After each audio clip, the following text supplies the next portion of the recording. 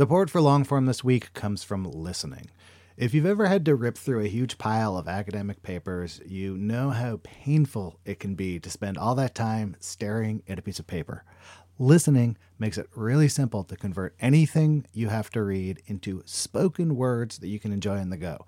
Uses AI to generate realistic voices that sound like actual human beings. Plus, it comes with a powerful set of tools that allows you to do stuff like skip over non-essential text, but also take notes with one click. Your life just got a lot easier. Normally, you'd get a 2-week free trial, but listeners of Longform get a whole month free. Go to listening.com/longform or use code longform at checkout. You know how to book flights and hotels. All you're missing is a tool to help you plan that unbelievable travel experience. That's why you need Viator. Book guided tours, excursions, and more in one place. There are over 300,000 travel experiences to choose from, so you can find something for everyone. And Viator offers free cancellation and 24/7 customer support for worry-free travel. Download the Viator app now and use code Viator10 for 10% off your first booking in the app. Find travel experiences for you. Do more with Viator.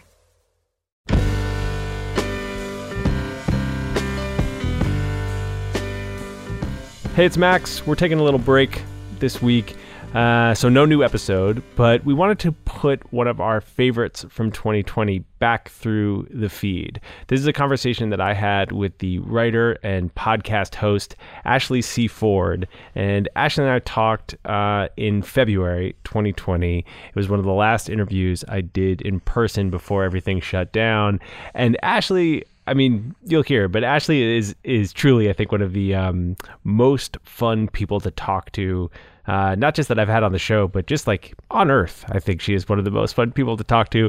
And we got into all kinds of stuff in this conversation. We talked about her finances, the finances of her writing life. We talked about the memoir that she's working on, which will be out in 2021. But I think part of the reason that I wanted to put this back through the feed is the first, 10 minutes of this, we sat down, I turned on the mics, and this thing happened, which you'll hear, and it's one of my favorite things that's ever happened on the show. So here's Ashley C. Ford, a conversation from early February 2020, and we'll be back with new episodes real soon.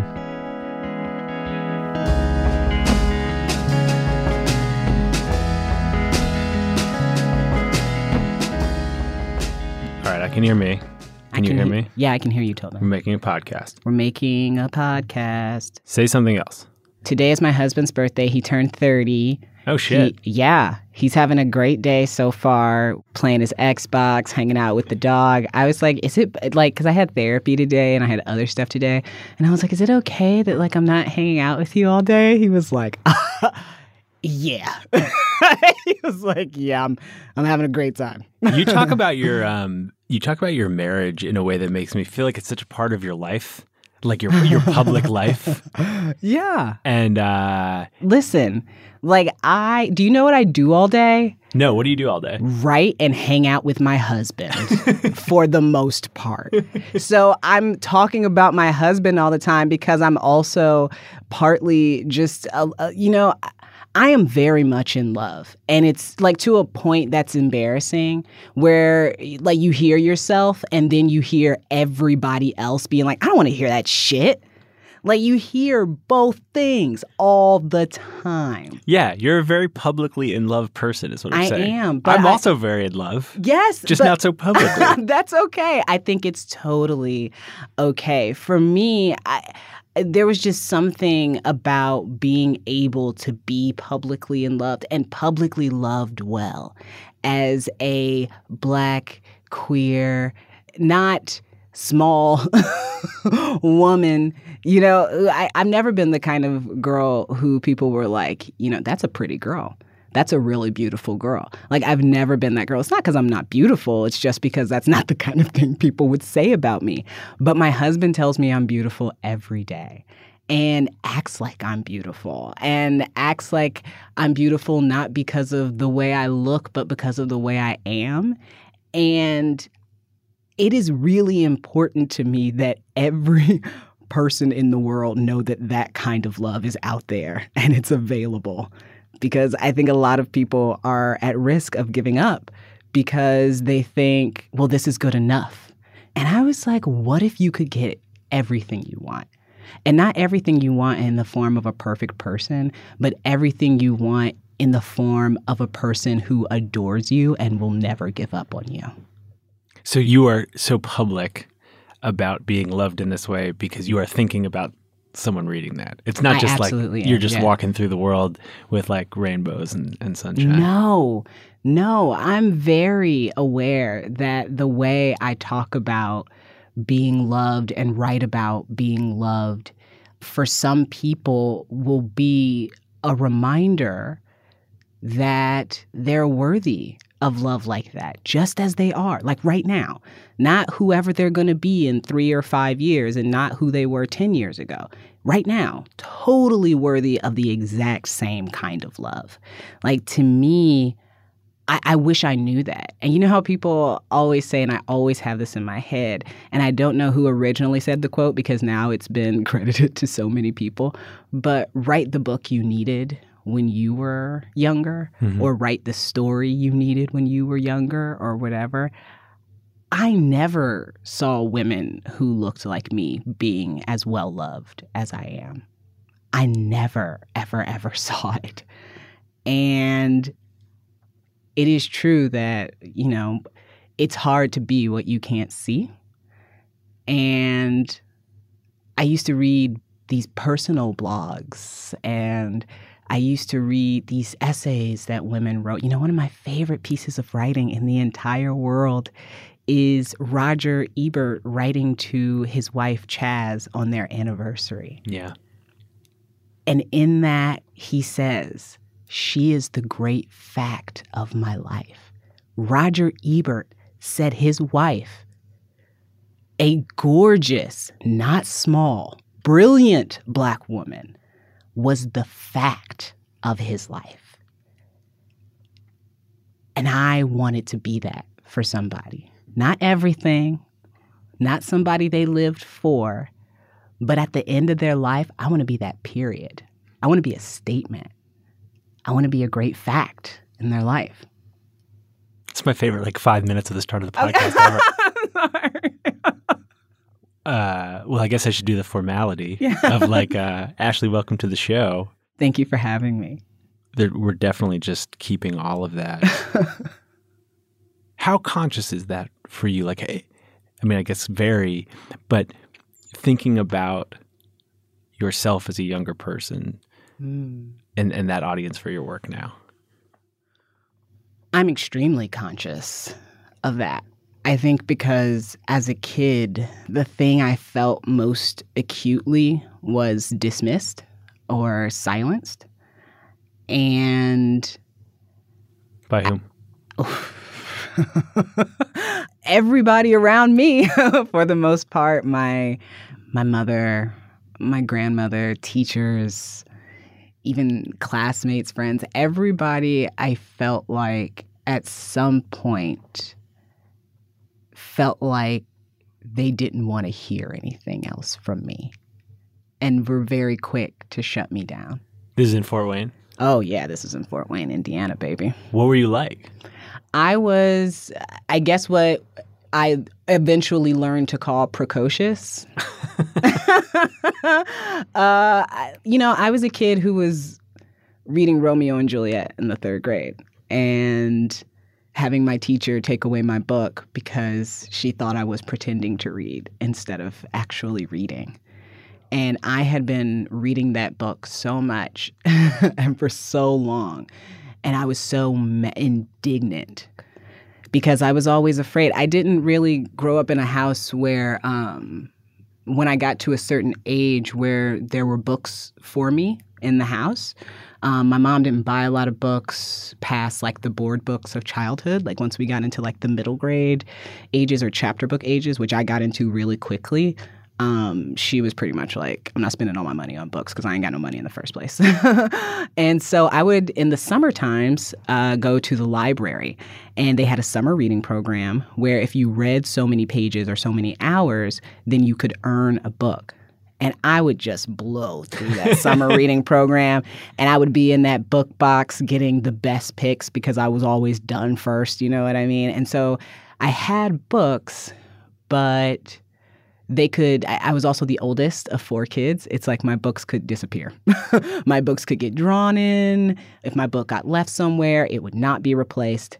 And I loved Romeo and Juliet so much that in my school notebooks, I would write lines from Romeo and Juliet. I would hold the book open and I would write the lines just in case I ever lost the book so that I would be able to at least keep those parts. And I was pretty sure I could remember the rest. So I got into it with my teachers a lot. Like I was definitely pretty much from like 3rd grade on. Yeah, pretty much from 3rd grade on. I either had relationships with my teachers that were really close and really like intense and they were like really on my side, or I had relationships with teachers that were just purely combative. And I would go toe to toe. And did any of those teachers provide like a model or some context for you? Yes, some of them did. Once I got to middle school, I had some amazing, amazing teachers. In 7th grade, which was really a turning point for me in my mindset as a young person, I had 2 things happen that were helpful in shifting that mindset because I had come to a place where I was pretty sure that who I was not going to work out. I was getting in trouble all the time. I was becoming like a kid who at my last school had been in gifted programs, and now I was a student who was constantly in school restriction and things like that. And there were some things that happened my 7th grade year that really helped me make a good shift away from the path I was sort of heading down. One of those things was my teacher, Mrs. McCanna, having the class read the book The Giver. And in the book, the protagonist, Jonas, lives in this place that is like incredibly ordered and constructed, and kids find out on their 13th birthday what they're going to train for and become for the rest of their lives. Like, they could be anything from like working in the birthing center, which means being essentially a baby factory, or you could become a judge. You could become like a construction worker, like all these things that are very practical for the society. There is no color in this society. Like literally everything's in black and white. And it's about the fact that this kid essentially finds himself with this craving. He wants things like love and the color red and friendship, and he feels things suddenly like sadness and bravery and lust. And reading this book for the first time, I felt like I had so many more choices in my life than I originally thought I had. That was really, I think, my first realization that I did not just have to react to the world, that I could be intentional in the world and just curious about what came back to me. Is everything you're saying right now, is that like stuff you realized in hindsight, or is that like actually something that was happening in the moment? No, I think that's probably in hindsight. In the moment, I felt the shift, but I don't think that I could have articulated it, obviously, that way. I don't think I could have articulated it at all. I just knew after finishing that book that I wanted to try being myself. And part of that ended up being joining marching band, which was a massive shift in my life. What instrument did you play? In marching band, I was in the color guard. So flags, sabers, rifles, spinning, tossing, catching, dancing, all of that. For the people listening, you should know that Ashley's just doing all the hand motions right now. I can't help it. Like, as soon as I start talking about color guard, I'm not kidding. It's like I just go into drop spins, and that'll probably be for the rest of my life. And where does writing show up? Writing shows up in a way through marching band, Like, that's where writing in community comes, because that's when I met friends who secretly wrote poems and things like that. And then we started to share those things. Writing as a profession, my God, doesn't come until college. I wouldn't even let myself think about it, really. But you were writing then? Oh, yeah. What kind of stuff? Love poems. mostly love poems. Songs, I really in a way wanted that to hasn't write really songs. changed. No, it has not. It has not. Love has been, an evolving concept for me, but an ever-present one in the forefront of my mind.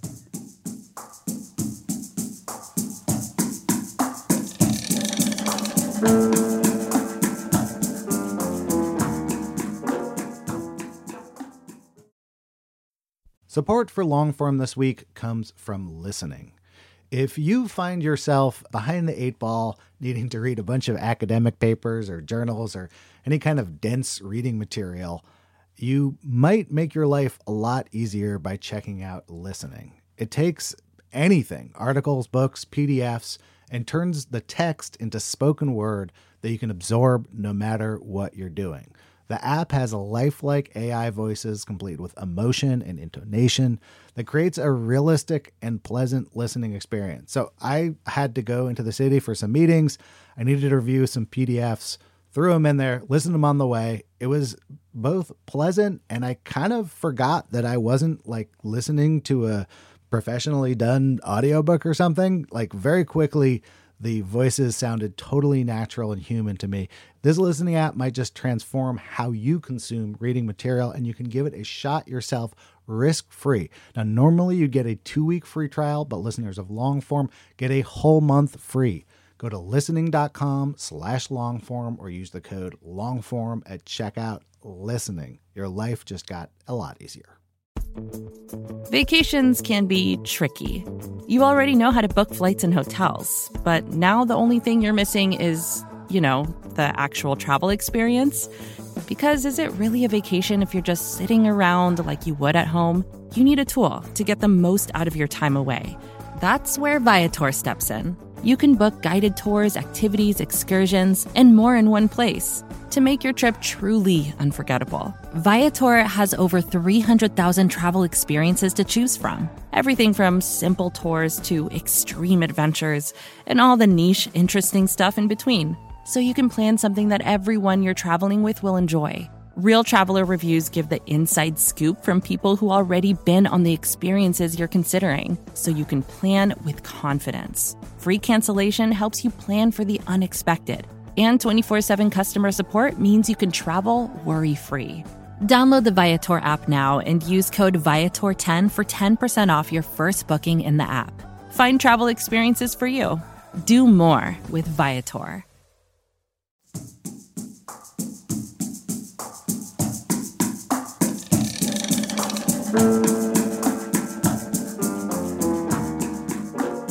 I read some interviews, and it sounds like you got to college and you started taking some classes and getting more serious about it. When you started writing those classes, and I feel like you had like a couple pieces picked up here and there on the internet, you were very like on the internet person. What were your ambitions then? Okay, I will say this. By the time I actually changed my major to English, I was really just trying to graduate.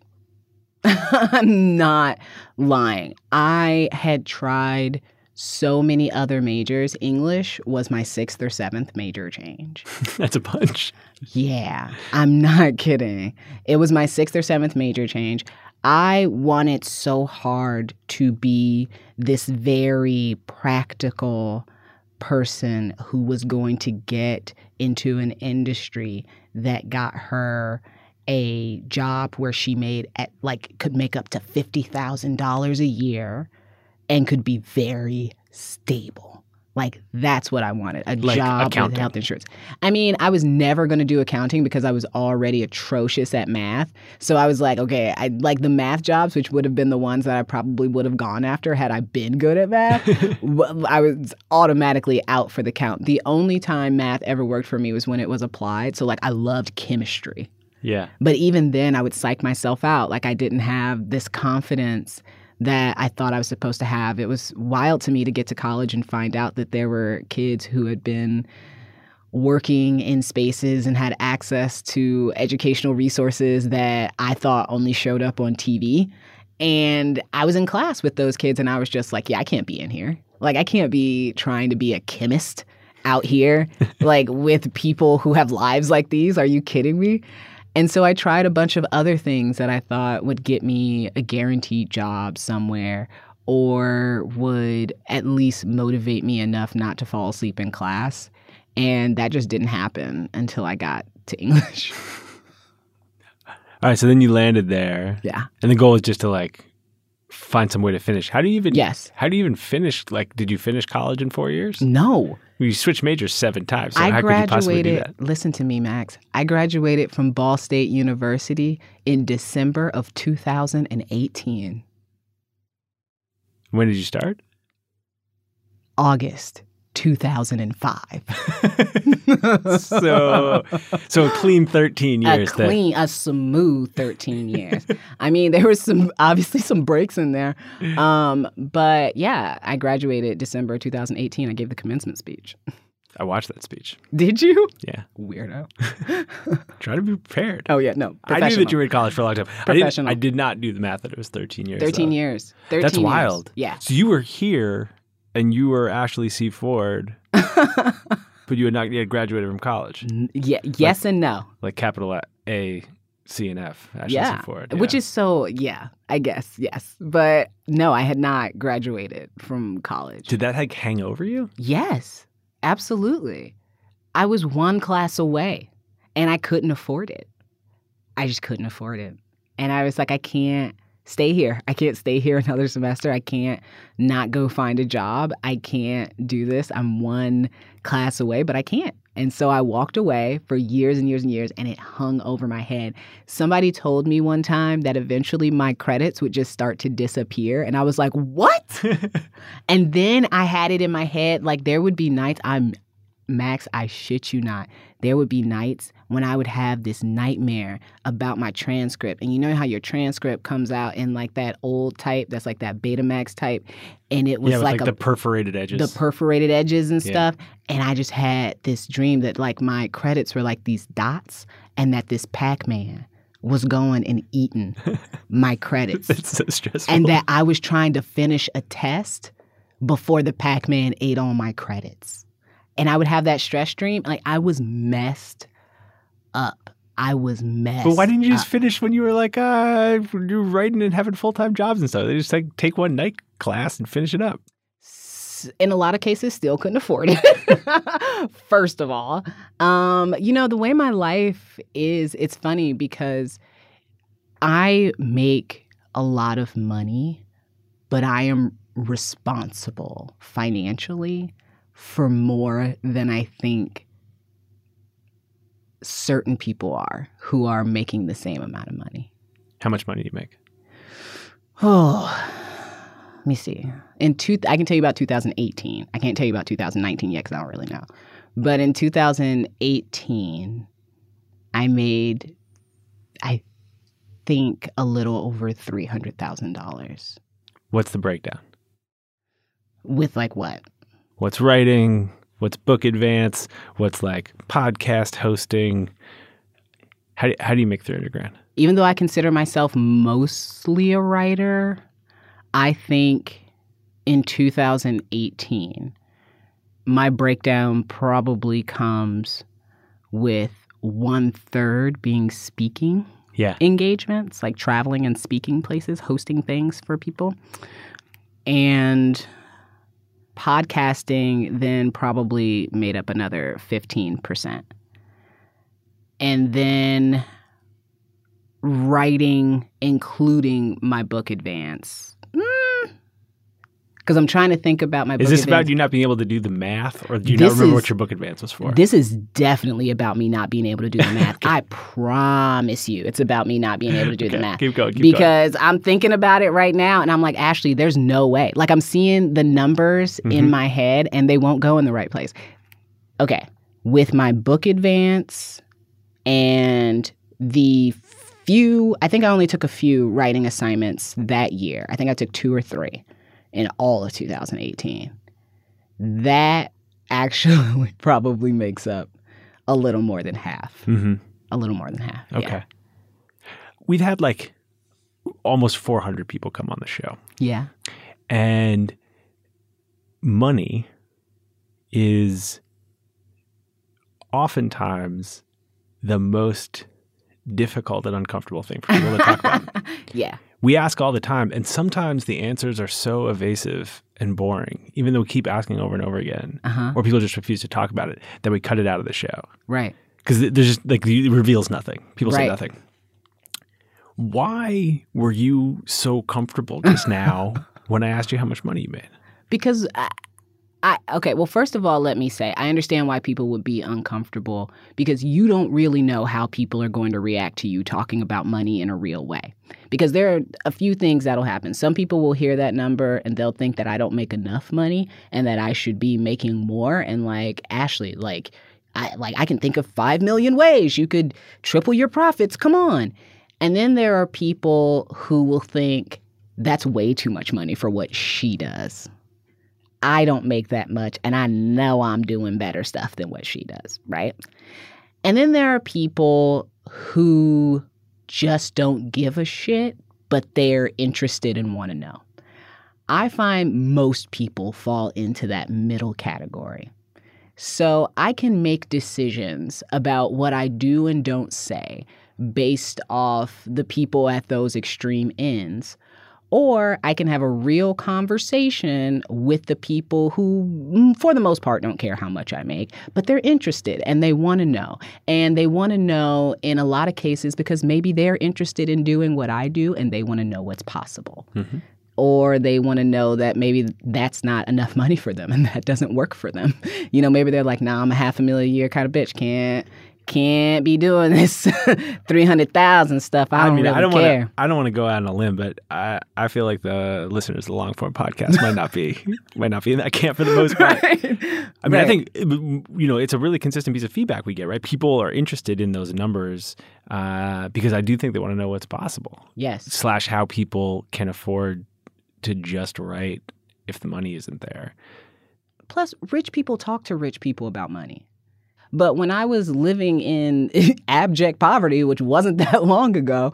When was that? Oh, man. I mean, I'm trying to think of when I stopped worrying about buying groceries. The last time I worried about buying groceries was 2015. Does $300,000 feel like a ton of money? Yes. And no. But yes, it still does. Like, it's like saying that amount automatically makes me scared because it's like, are people going to think I'm bragging? And then the other part of me has to be like, bitch, $300,000 in New York?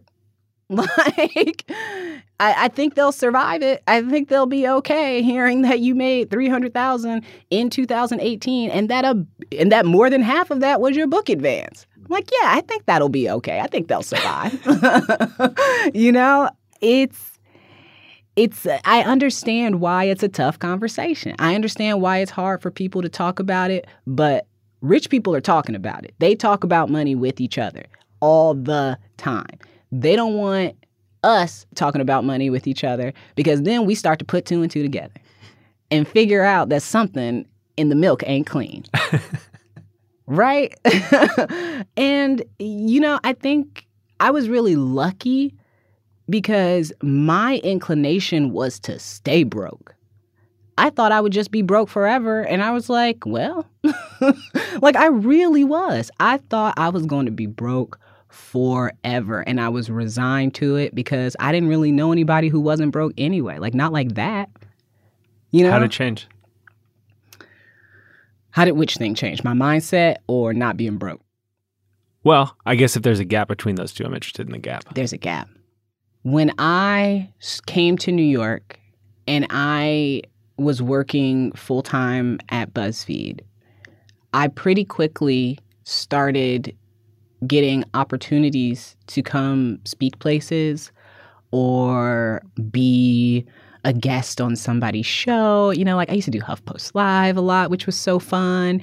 And when Janet Mock had her show at MSNBC, so popular, I used to go on there and do that. And it was so fun. Like I was having a blast. And then people started inviting me places to speak. And I didn't know what I should ask for. They would ask me about my rates, and I would be like, my rates?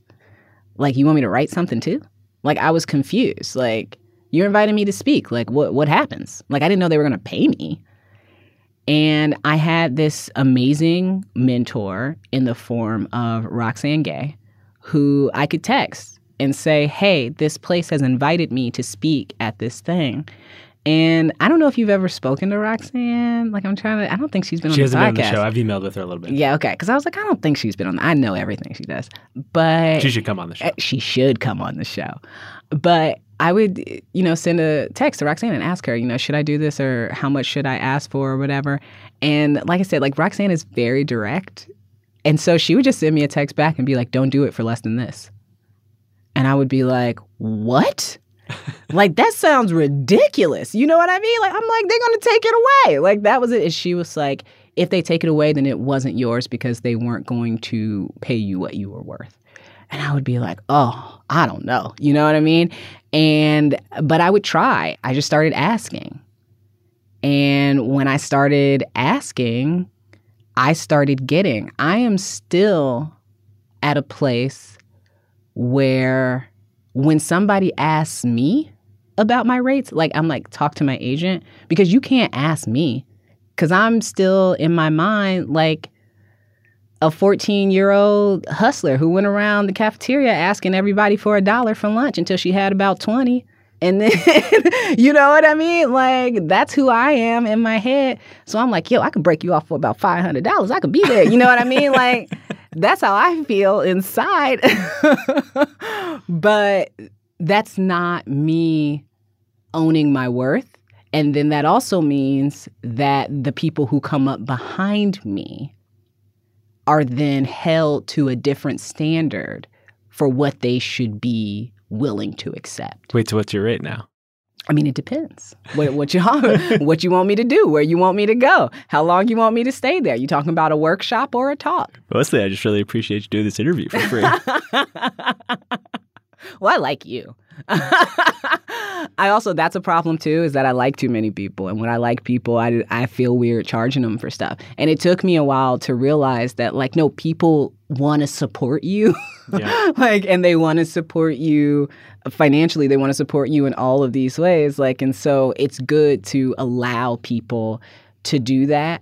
But it's still a little thing for me. Like, I feel like even now there have been times when my agent has been like, oh, they offered this much, but I'm going to go back and ask them for more. And I've been like, wait, I really like these guys. And I know they don't have a lot of money. Like, I can do this. Like, this is fine. I can make this work. Because it's just, I don't know, there's still too much of a former poor kid in me to take advantage of people, I guess. Do you think that'll change? I hope not. I'm doing pretty well without taking advantage of anybody. So I figure let's ride this train till the wheels fall off. You know what I mean? Like, the bitterness, the taste it leaves in your mouth when you screw somebody. Like, I can't even get to that point. It feels so opposite of what I want to put in the world and what I want to get back. What do you want to put in the world and what do you want to get back? It's not, I tell people all the time that I want to put more love into the world. But I hardly ever get the chance to tell people what I believe love is. Because we all kind of think that we have this shared definition of love, and we don't. Like, we couldn't have a shared definition of love because love is informed by all the experiences you've had up until the point that you meet another person. Every time you meet another person, your definition of love as you have experienced it has altered every single time. So we have these different definitions of love, and we come together and we talk about love, and we get upset when people don't love us the way we want or the way we think we want. But we've never told them what love means to us. We've never, ever explained that this is what love looks like for me. When I talk about love, this is what I'm talking about. Right? So what's your definition? My definition of love is what liberates us in connection with each other and how we hold each other accountable within that liberation. I need some help. That's okay.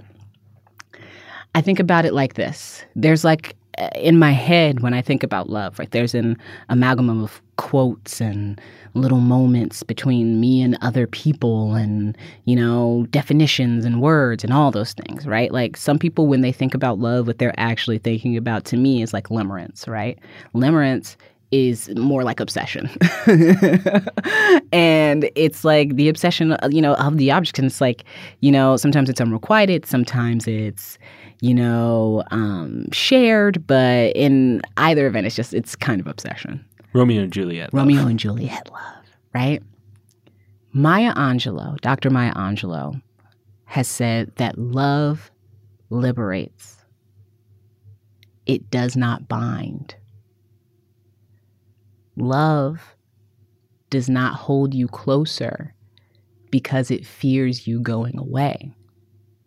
Love tells you to fly and is there when you return. I realized that I was in love with Kelly, like in love, because he made me want to be more of myself. He made me want to look at all the parts that I generally don't let out into the world or that I'm really vulnerable about or scared of and I don't want anybody to see. And he held those parts of me like something beautiful and strong and precious in a way that makes me less scared to shine a light on them. I never wrote about love publicly before Kelly. Never. I think I understand that. I understand how it relates to Kelly. Kelly's your husband, who we were talking about at the beginning. Yeah. Do you get how it relates even between me and you? No. I was going to go in a different direction, but now I'm interested in that. Okay. Well, let me put it like this, right? I am fully aware that every emotion I experience, my biggest, best, brightest joys, and my lowest, darkest, deepest pain, I am aware that you are as capable of having and expressing all of those emotions as I am.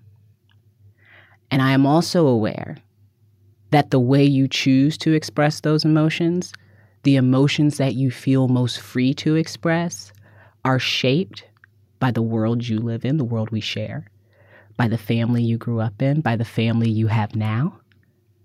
All of those things are informing who you are and what you decide to do at any given moment.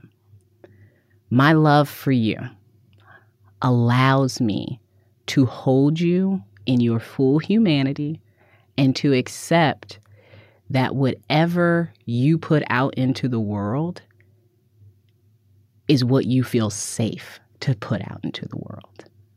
And if I feel some way about it, I can ask you, I can soothe you or myself, or I can separate and decide that that's better for right now, right? Mm-hmm. Now, sometimes people go a little too far.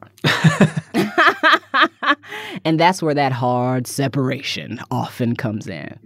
But, you know, It's like people say, you know, I don't have to love you across the table from you. I can love you from over there. Well, the thing I was going to ask you about was how that definition that you have relates to your dad. Like how the way that you grew up in your relationship with your dad might have created that definition for you. It absolutely did. You know, when you get to, well, first of all, let me say, you know, my story with my dad is that before I was a year old, probably before I was a half a year old, I believe, my dad was tried and convicted of rape and sent to prison. My mom very suddenly became the single parent of 2 kids under 2 after having been married. And my dad I felt like I was learning about God the same way I was learning about my dad. There was some guy, right, out there who was watching me all the time and trying to make sure I was being good, and he could see you, but you couldn't see him, all this stuff. And then it was the same story with my dad. There's this guy out there, and he loves you, and he's met you, but you haven't met him, you know? And so I learned how to love my dad like a god, something separate from me, but part of me and important to impress. I wanted to impress my dad even though I didn't know him. I wanted him to think that there was a reason to get to the other end of his sentence, if there was an end to his sentence, because we also didn't know.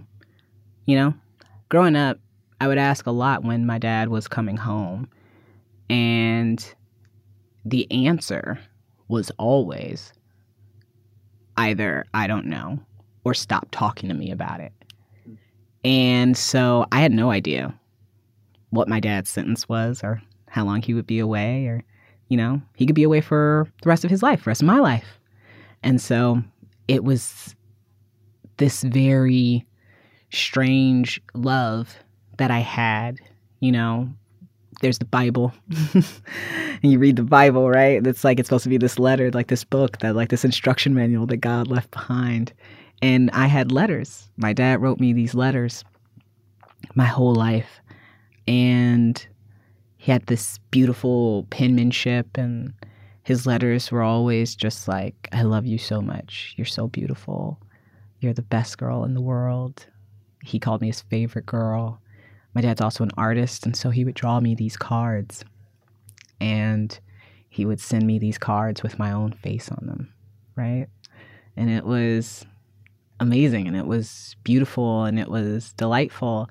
And then I turned 13, and I was sexually assaulted by my boyfriend. And then I turned 14, and then my grandma told me that my dad was in prison for rape. And I hadn't known that up until that point.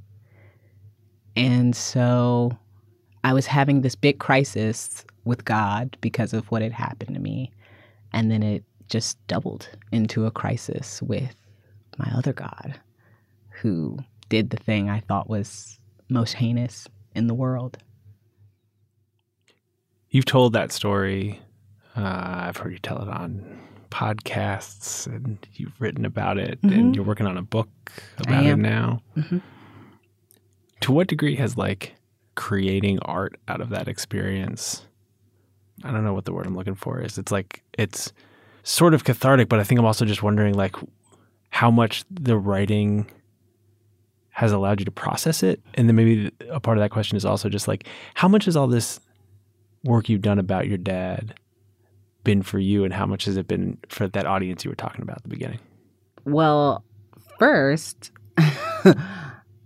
this book has forced me to deal with things on a deeper level than I thought I had dealt with them. And we should just say the book is not out yet. The book is not out. The book will hopefully be out spring 2021. That's not official, but it is. That's the goal. So just root for me. Working on this book has really forced me back into therapy, first of all.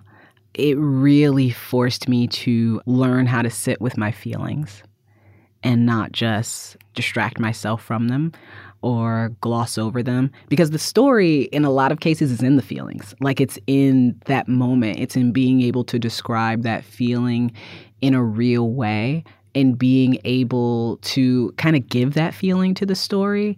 And I was having such a hard time because every time I sat down to write, I would get so agitated, I would just get up and do something else. And the only way I was able to write certain parts of the book was in like these weird little fits and spurts, like suddenly on my phone in the subway or on an airplane all of a sudden, like, but right before we got off the airplane so that I didn't have to sit with it and think about it. It's like I had to write about these things or give myself pieces of these things in these distracted moments, like in the blur, instead of looking at them head on.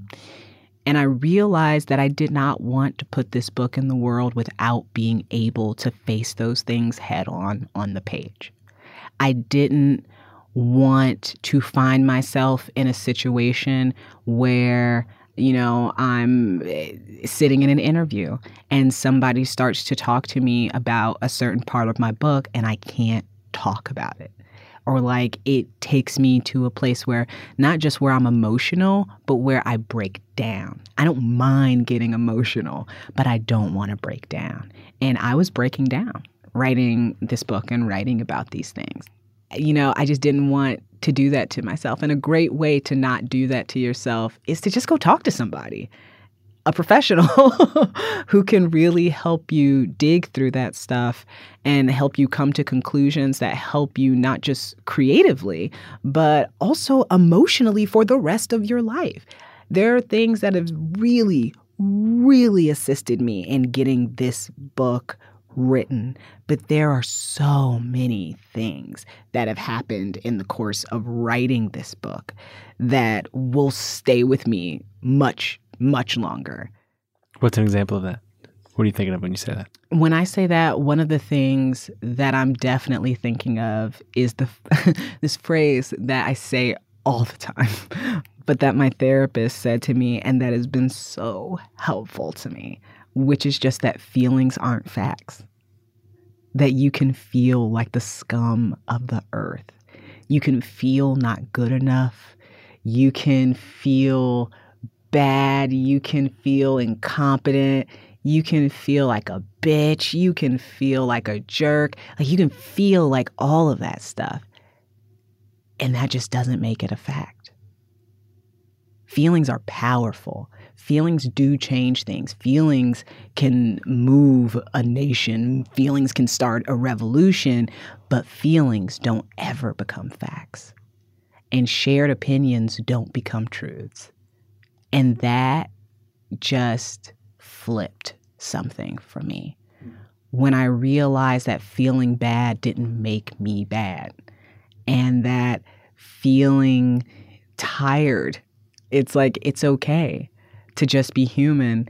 And you know what makes it most okay? Everybody else is just human too. It's interesting that, I don't know what quote to make of this, but it's interesting that you started this conversation by talking about how you want to be a fact. Yeah. And then what you took away from the book is that feelings aren't facts. Feelings aren't facts. They're not. You know, I do want to be the fact of my husband's life, but facts are about presence. Facts is about showing up. I want my husband at the end of our lives to be able to be like, man, fuck, that woman showed up. I'm not kidding. Like, I want him to be like, she showed up. Like, she didn't hide from me. She did not hide from me. Like, I want that bad. But that didn't have anything to do with how I feel, because you got to show up sometimes even when you don't feel like it. So this book, Mm-hmm. you done with the book? No, not at all. Mm-mm. Who's it for? This book is for me. in a way that's different than the things you've been writing for the last couple of years? Absolutely. How so? In order to write this book, even as I keep in mind the greater goals of my career, what I had to do to write this book required me to not be in a place where I was writing it for anybody else. I thought that was going to be the key. That's what people say, like write for pick a person or pick like a group, even if it's a composite you're kind of rolling your eyes when you person. say that, but I feel like that's what you were saying before, is that like you're thinking about people who didn't have, you're thinking about yourself when you were younger and didn't have models. And Yeah. So like you do that in other aspects of your writing. Absolutely. I think I absolutely do that in my online writing, especially like, social media and stuff like that.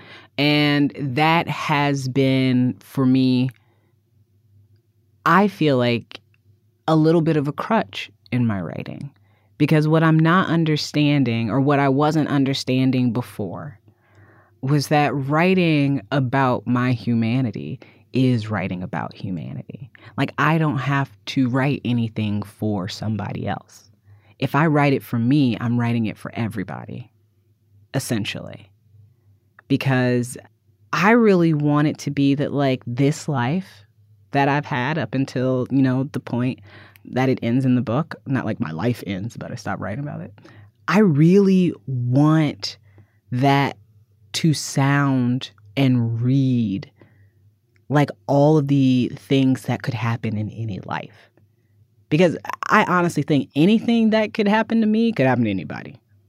Like, really. I honestly do. And I know people say that and everybody's like, yeah, okay, but you have like the this and the that. I don't have nothing.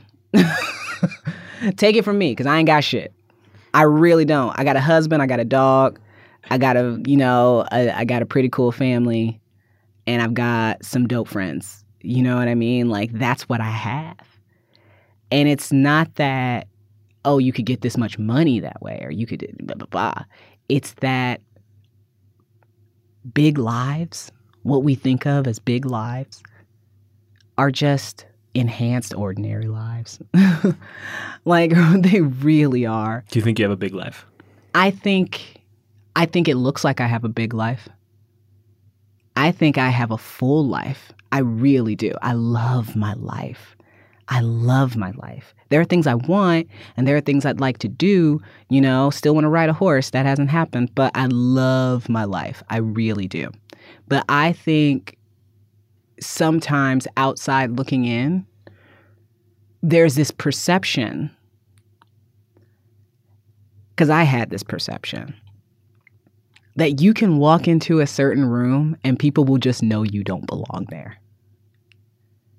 And I think people look at my life through like these little lenses and on these screens, and they're like, wow, Ashley probably walks into a room and doesn't feel like that. Or Ashley probably walks into a room and it's just, owns it, or she blah, blah, blah, or whatever. And I'm like, no, I walk into almost every room, especially like in groups, like awards, like, like all that stuff. You walk into that stuff, it's not fun. It's not fun. And it doesn't feel like you're on top of the world. It often feels like you're on the bottom of somebody's shoe. Like, quite often. Who wants to walk around having somebody look down at your name tag to see if they recognize your name before they decide whether or not they continue talking to you?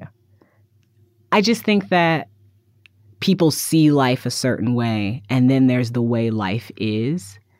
And you'll never really be able to let somebody into your full life and give them like a full view of what that's like. But there's so many interesting things about lives that we think of at times as small or inconsequential. I feel like that's where so many of the most fascinating human stories are. I wish we would tell more of them. And I think sometimes that's going to take people like me, a Hoosier who decides to write a memoir even at 30, even though everybody in Indiana is mostly like, who do you think you are? You know what I mean? I grew up in like the center of who do you think you are? And I don't care. you got to write your stories. Like, you got to tell them as little as they are and as human as they are and as specific as they are. I wish you could come here every Monday afternoon. I would. That's the just problem. Having a conversation about the meaning of life on a Monday afternoon at 3:30 is like much better than what I'm normally doing. See, this is the problem. This is why I grew up thinking people didn't like me, because they would be like, oh, hey, how's your day? And I would be like, have you ever thought about what the transition from life to death will feel like physically? And they're like, oh, I'm going to stand over here now. No, I like those conversations too. I want to ask you about a couple more things that are about like your writing career. Mm-hmm. So I went back before we talked, right? And started looking through the last, 6 years or so. And you've had a bunch of jobs. Sorry, I have. Yes. You've played many roles in the New York media ecosystem. I have. You were on staff at multiple places, Refinery and BuzzFeed. You've written for like Elle and Self and all of these places. You've hosted a bunch of different podcasts, like for BuzzFeed and Audible and MasterCard. And like there's all of these different, I feel like you've played like so many different roles. You've had so many different jobs. Yeah. So one thing I was wondering, looking at that, was why don't you stay in jobs? I'm sorry. My laugh is so loud. I have a really hard time with 9-to-5s specifically, because I'm not the kind of person who you can ask to come sit in a chair for 8 hours a day and just expect that I'm going to be in that chair all day, or that I should be in that chair all day. I like getting things done the way I like getting them done, which is part of it. I don't do well with office politics because I don't ever have any desire to be promoted. If you hire me for a job, that's the job I want to do. So I'm not trying to impress you so I can get to like the next job or the other job. I'm like, no, I want to do this job. Like, just let me do this job. But people always want to like make you do other stuff, or they want to like change. It's like, just let me do my job. Just let me do the job you hired me for. And I understand being flexible, right? Because I can do all kinds of things. So yeah, I'm happy to be flexible, and I'll always do somebody a favor because I like being useful. I'm a Capricorn. But I don't have the patience for things like professional deference. Like, I remember being at jobs where, like, the CEO would come in, and everybody, the CEO's in. And I'm like, who? He don't know who we are? He should know who we are. Like, what's the problem? Like, don't walking past the office and not, like, speaking to the people who are, like, executives and stuff. And I would be like, what's up, man? What you doing? You know what I mean? Because I don't like those lines. I don't like them at all. So I don't do well in those environments. I also like to do a lot of different things. Yeah. I like to do so many different things. Well, this gets to the second part of my question. The first part was like, is there some cataclysmic disconnect between you and jobs? And then the second part was, what have you been looking for? I like projects where I get to be deeply curious in the subject matter, and I feel like whatever information I am gathering is in some way useful. And it doesn't necessarily mean that it has to be useful. Like, I do like a wilderness survival podcast where like people then take it into the wild and survive. Like, I don't necessarily know that that's what I'm talking about, but more so like I want to do things that tell awesome stories, make people feel something, and satisfy my own curiosity. If it can do that, I can do that for a really long time, like a really, really long time. I'm just traditionally not great at constantly doing what somebody else wants me to do. I'm just going to be honest. I got a little bit of an anti-authoritarian streak. But that mostly comes from feeling like people who didn't care about me had authority over me. When I feel like I'm on a team where we all care and we're in this, and we're doing it together, I could be on that team. I could be part of that team for years. What, so you're going to finish this book? I'm going to finish this book. You're going to turn it in? I'm going to turn it in. It's going to be done? It's going to be done. You will have learned and internalized that feelings are not facts? I will. And then what happens? Like, what are you going to do with the rest of your life? I want to do so many things, Max. I am unabashedly unashamed about all the ambitions I have for my life. I want to write books forever. I want to eventually make movies. My dream is to be a person who adapts short stories and novels for film. Like, that is my dream. I would love to do that. But, until then, I'm going to keep doing things that feel fun because that's really working out for me so far. And I didn't think, I definitely grew up in a house where it was like, you better get a job, in a certain sense, like you're going to have to take care of yourself. And, I was so serious from such a young age about wanting to be able to be independent, to take care of myself, to make enough money, to do this, to do that. And I made some money, and I've been close to people who make a lot more money than I make. And the lesson that keeps coming back to me over and over and over is that if you let yourself have fun, it's going to work out. If you do things that mean something to you and you get to have fun while you're doing them, it's all going to work out. And until that turns out not to be true, I'm just going to keep following that path. I feel like there have been 15 different things you said that I could have just been like, it's a pretty good ending. But that's a pretty good ending. Thank you. Ashley, thank you. Max, thank you so much for having me.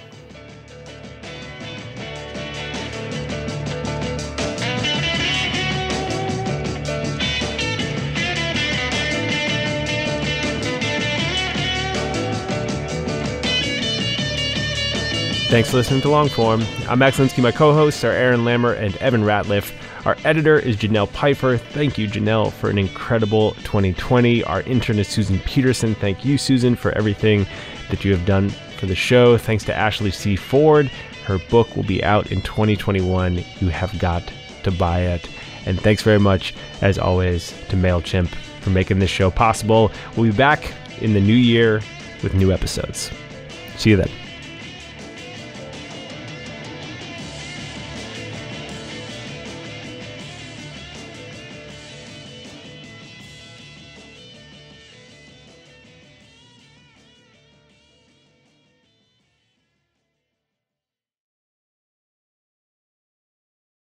Support for Longform this week came from Listening. Listening makes it easy to convert written text to pleasant audio tracks that you can take in no matter what you're doing.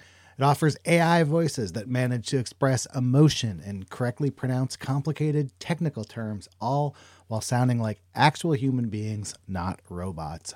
The Listening app might just transform how you consume reading material, and you can give it a shot for yourself risk-free. Normally, you'd get a 2-week free trial, but listeners of Longform get a whole month free. Go to listening.com/longform or use code LONGFORM at checkout. Listening. Your life just got a lot easier. Why do you run? Why does anyone? I always thought that runners loved running, and that's not the case. Most runners hate running, but they choose to do it. In the new docuseries Running Sucks, brought to you by Teen Milk, Abby Ayers learns why women runners everywhere are driven to go the distance. It really is about taking my power back and proving myself wrong. Teen Milk is about fueling women's performance and helping them along their marathon journeys. You can sign up now for the inaugural Every Woman's Marathon taking place in Savannah, Georgia on November 16th, 2024. Learn more and register at everywomansmarathon.com.